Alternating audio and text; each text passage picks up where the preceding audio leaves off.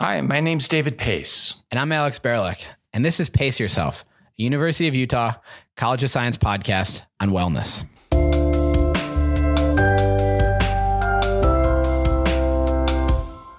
So here we are. Today we're going to talk about social wellness. And so I'm going to start out, as we usually do, with a definition. And the definition of social wellness that I've come up with, or that I've pulled together, means to develop a sense of connection, belonging, and a well-developed support system. So I think we should start out with something I think that's going on the macro scale, which is that we're coming out of a pandemic, which was pretty trying for a lot of us. And I don't even think we knew how trying it was. And so let's talk a little bit about loneliness and the disconnection that's happened since we all went into lockdown. And now we're actually trying to navigate that because we don't even know what the future holds. But there has been a disconnection going on and a sense of loneliness, I think, on the macro level. Absolutely. And I love that you frame that way to start, David, because there's a lot of different areas, maybe even all of the areas of wellness were tested and tried through the pandemic. And we went through this collective traumatic experience that nobody asked for or ever expected they might experience in their life. And I remember at one point seeing a graph about the different areas of wellness and how they peaked and spiked throughout timescales of the pandemic.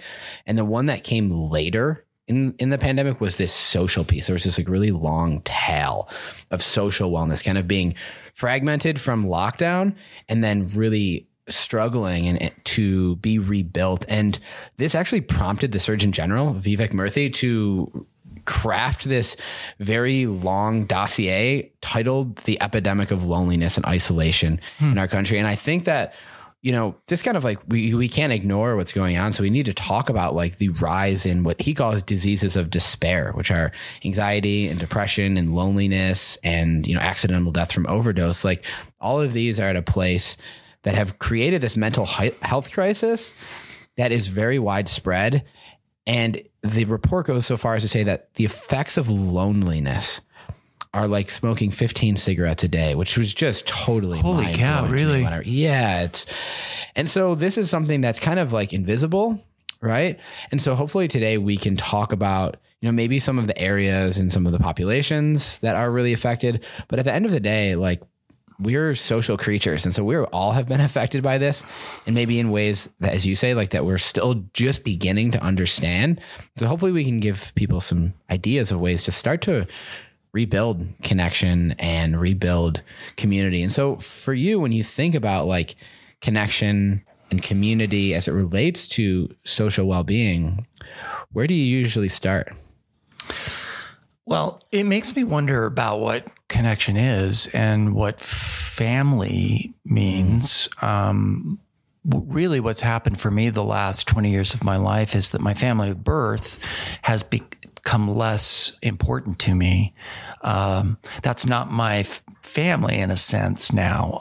And my wife and I together have had to create our own community. And I think that this happened during the pandemic as well on any number of levels. I mean, we suddenly found new communities online, for example, and those communities were critical. They were absolutely vital to keeping us, in a sense, connected.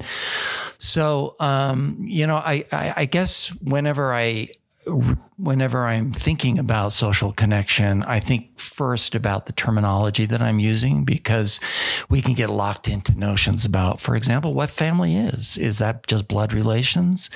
Well, for many populations in this country, refugees, for example, people who have been discriminated against. And I think of, when I was growing up in the coming of age in the 80s, the gay community was forming their own community. And that was really interesting to watch because a lot of their families were ambivalent at best at their professed lifestyle.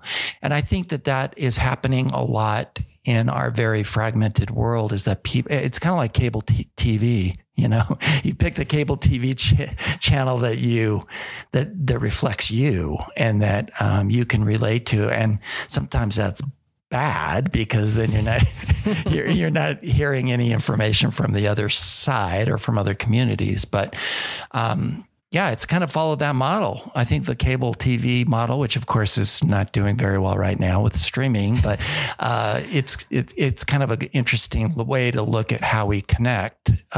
We certainly connect through social media, and like I say, that was critical during the pandemic, and I was very grateful for it, as was my wife. Totally. I think that, you draw a really good, macro point about the change in social dynamics that have taken place over maybe the past 50 years, but that have been, escalated since the pandemic and really since the introduction of the iPhone and social media and information technology on a mass scale over the past 15 years.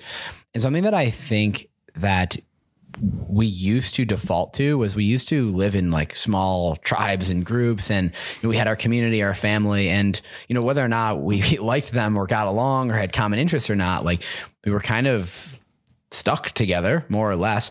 And so now we're on the opposite end of that spectrum. We have ultimate choice. We have, online communities, in-person communities, but sometimes that can be really overwhelming because we can choose any which way. How do you possibly choose? And one of the first places I think about starting when rebuilding connection and community in my life is setting intentional time carved out in my day to just get to know people that I'm interested in better, not letting it be the default like it used to, and really thinking okay, what are some ways in which I can be intentional about this? And I love how you said that you and your wife really started to have this blossom for you during the pandemic. What were some of the ways that you went about creating connection or engaging with these communities that were interesting to you? How did you start doing that? Well, we were forced to do it, for one thing. So, but even when we were forced to go online, we had to also make, like you say, intentional decisions about. Actually, we had to do an inventory, quite frankly, of who our friends were and who our family was, and really make appointments to talk to people. And what was interesting is that our friend base, our community actually expanded in a curious way, which would not have happened without the internet. So we were talking to people in England, high school friends from my wife's side of the family that we hadn't talked to at any length because they lived in England until we got online. So we would spend an hour with these folks, living in Suffolk County. So, I mean, I think the point for us was that we also saw friends that we didn't know we might have, for example, people in our own neighborhood. I mean, I lived in New York for a while, and the value of living in New York City was that you had a lot of contact with people all the time. You couldn't get away from it. And so I found that, our next door neighbors, we became really close in terms of, what they were doing and how they were coping and how their kids were doing. And because they were there, and we could meet each other outside 6 feet apart, of course. And yeah, so that's how we managed through it. But I want to know how you did it as well, because I think that there was some residual effects to not having those standard contacts, even with the grocery store people, or the mailman or the mailwoman, that we are still suffering from a little bit. We're finding that we now that we are reintegrating, that we have to really be intentional about the friendships that we want to keep up with in person. It's a different animal. I don't know. How did you guys do it? Yeah. Because you did it right after you moved here, right? Isn't that what I had been here for about 3 years, but my wife had only been here for about a year. Suddenly she's faced with the pandemic in a new space, right? Yeah, we were fortunate that we had roommates at the time, very good friends of ours, who were the godparents of their children. And, there's a couple of things that you're saying that, helped us develop deeper relationships with those individuals, but others in our community as well. And that's the idea of common interests is one thing, I think. The other, though, is this way of showing up in relationship. And I want to talk briefly about both of those. So when I think about interests, like I have different groups or different individuals in my life that help me to explore different things I'm interested in. So like I have a group of people that I like to ski with. I have different people that I like to see live music with.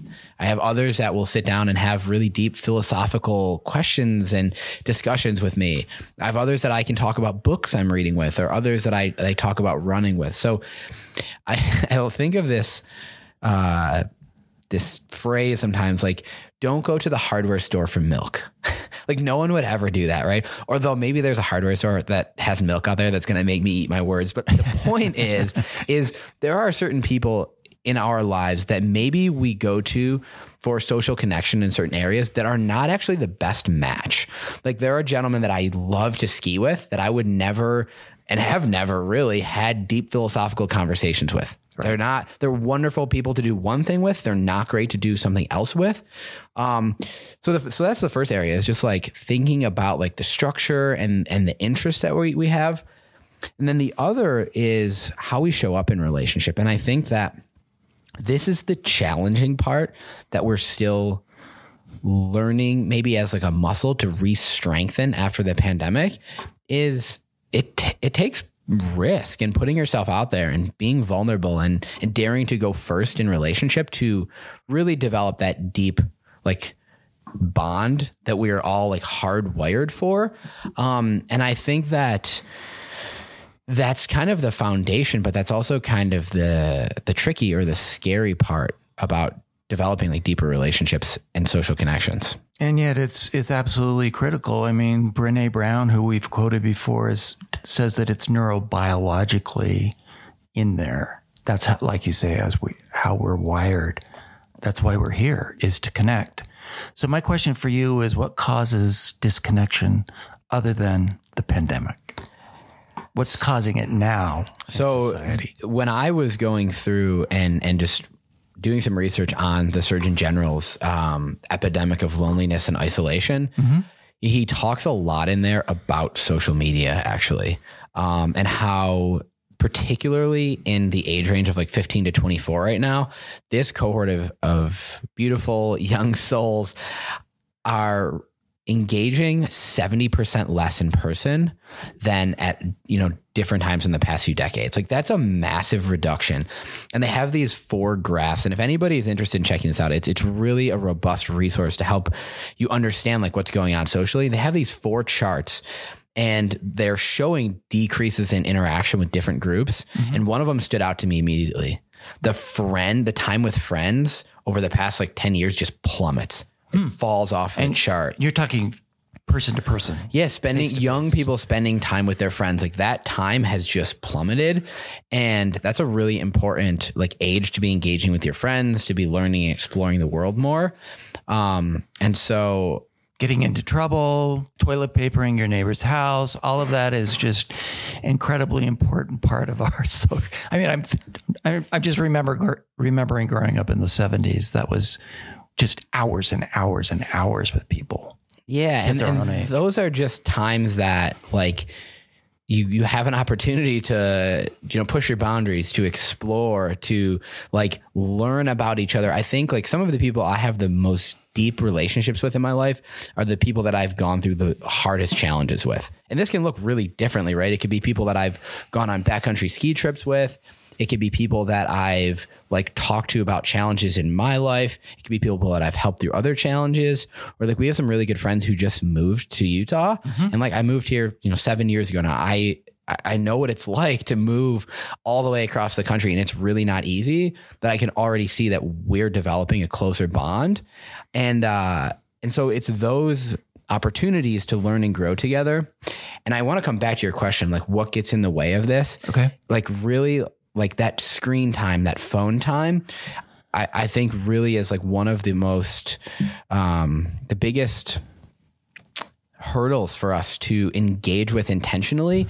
In this report, they talked about how people that use social media for 2 hours or more a day were 50% more likely to report feeling lonely than people who use social media 30 minutes or less. So we're really talking about the shadow side of social media, because we were earlier talking about how it connected us all in new ways, but there's a flip side to it. Is that what you're saying? And the pandemic was something that was novel, right? With the word novel is probably used a million times, and it was a novel experience for all of us.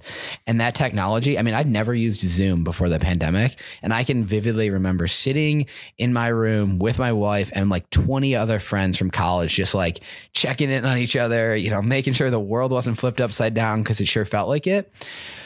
But as time has gone on and things have, slowly, opened and grown and changed, I think we need to remember that we are social beings at our nature, and we've, have always been and lived in close proximity in small tribes. And there haven't been like real biological changes in human beings in like 50,000 years. 50,000, yeah. We need to be in social contact with one another in person. We have mirror neurons that are literally built for this. And so, it is a wonderful tool in many ways, but we have to use it as a tool. Like we don't carry a hammer around all day long, right? Because everything's not a nail. In the same way that like social media is useful, it also can be a real barrier to actual, genuine, vulnerable social connection, I think. Yeah. And when your hammer is the only tool you've got, you're going to just pound everything, right? So you need more than one tool. Something like that. So, there's other aspects here, and some of the tools that we were talking about were strategies actually from the NIH that they're sharing with people across a wide swath of communities to think about rebuilding social connection. And one of those, David, was developing healthy boundaries. Tell me a little bit about how that's shown up for you and ways in which you found that useful in your life. Well, yeah, because there's the shadow side to everything, I guess. And connecting has its own risks. One of those is if you don't have proper boundaries and you've got a toxic individual in your life, you're going to be troubled by that. I'm reminded of a quote from the poet Maya Angelou. Let's see if I can get this right. When someone shows you who they are the first time, believe them. And so people are going to say and perform whatever they're going to say and perform. And that's very different than how they behave. And I think that I don't know, maybe it is media, but I have the tendency to believe what I want to believe about somebody, And so I'm willing to give them one chance, two chances, 532 chances before I finally figure out that they're bad for me, or that I need to, not that they're bad for me and I need to jettison them, but that I have to have a really strong boundary that I'm not willing to move for them. So, yeah, I mean, I think the phrase is heaven is other people, hell is other people too. And so you have to kind of keep that in mind. So yeah, in terms of my own ability to draw boundaries, I'm a classic codependent. I'll admit it. I actually go to a support group for that very reason, because I inappropriately attempt to take care of other people in the room. If I'm on a bus and somebody doesn't look happy, I feel responsible for that. That's being kind of extreme, but that's the classic codependent. So I have to be really careful about that. And I have to keep in mind that connecting can be toxic as well. And, but I think also there's a very emotion. We were talking about emotion, in the earlier podcast, and what unravels connection, I think on the emotional level is this fear of disconnection and shame, quite frankly, that if somebody finds out who you are really, they're going to be disgusted by you or find that you're not worthy of connection. And so there's some work that we have to do there as well. And that's definitely an inside job. It's not just about picking up the phone and making a date with somebody. It's about feeling like you are worthy of connection. And one of the biggest problems that happens after someone dies in your life, some close person, is that you get very possibly depressed. And that can settle in very quickly to some of us who, the imposter syndrome. If you will. So I'd like to actually talk a little bit more about that. How do we keep from unraveling our connections by feeling more emotionally healthy?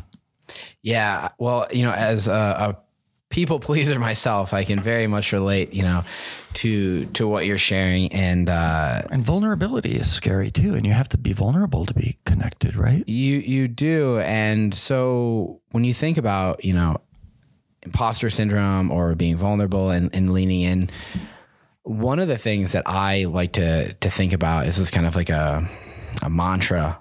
I'm thinking about putting myself out there and developing new relationships with people and cultivating intentionally a social support network is like, do I feel like trusted and supported? And do I see that the person that I'm engaging with really wants the best for me? And I think one of the best ways to do that is like, people that celebrate your successes, like people that want to see you be successful, those people are just magnetic in our world. And so when we think about being vulnerable, if you think like, hey, if this person celebrates me for the good things I'm doing, like that's a really good sign of a healthy individual and someone that like you might be able to develop a healthy relationship with. And you talked earlier about boundaries, and I think I want to come back to that for a second because, boundaries with unhealthy people are super important, but you can also like have like boundaries with healthy people as well. Mm-hmm. Because something we were talking about with the emotional wellness piece was you have to be a friend to yourself first. And that looks like protecting your time and making sure you're taking care of yourself so you can extend yourself to others. And one of the tools for people that are maybe like, okay, David and Alex, I know I need to say no, but I don't know how to do it, is there's two tricks that I use. One, I often won't say the word no. If someone's like, hey, do you want to grab, drinks, or do you want to like come out with some of us after work? I'd be like, you know what? I'd love to, but I've got this commitment tonight to my wife or to my friends. I'd love to join you next time. I didn't use the word no at all, right? I was like, I would love to, but it's not going to happen today. Mm-hmm. The other thing that I use is remembering to separate the no from the individual. So saying no to an experience or an opportunity or time is not personal. It's not saying no to you, David. It's saying no to this time together, with remembering and keeping in mind that there is a yes in the future. So those are two things that I think those are tools that I like to bring to my mind as like mantras for developing healthy social connections. Yeah, to piggyback on that as we close out here, I think that with really aggressive people, sometimes no is a complete answer. You should not feel obligated to explain yourself. And sometimes I've had to do that, and that's hard. It's really hard. It's much better to be able to do, keep it civil, if you will, because it feels uncivil to say no.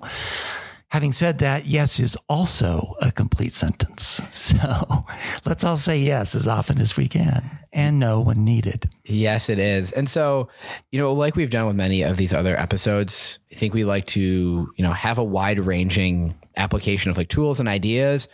But I always like to boil it down to like, if you take nothing else from this, like if you're still having a challenge of strengthening your ability to create strong social connections, I think I would say a few things. One is just continue to take small steps every day. Mm-hmm. Like, maybe it's just asking somebody in passing a little bit more than how's your day going?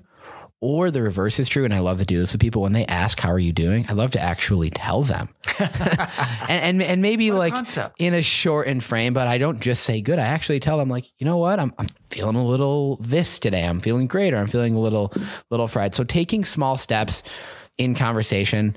But if you're thinking of like developing the skills, like the social skills, and these are skills. So for people that might be more introverted, which I actually happen to be one of them, I might be social, but I'm actually quite introverted. These are skills to develop. And those skills look like being curious, actually listening deeply, not just listening to respond. A magic trick is like asking open-ended questions. So like who, what, where, those questions will elicit a lot of information, and people love to talk about themselves. And the final thing is really, I think people that are ready to take the next step is risk sharing a little bit more about yourself. Yeah. And like Brené Brown says, and we like to quote her on occasion, vulnerability, which is what's keeping us from connecting, the fear of vulnerability, is not a weakness, but it is our greatest measure of courage in the end.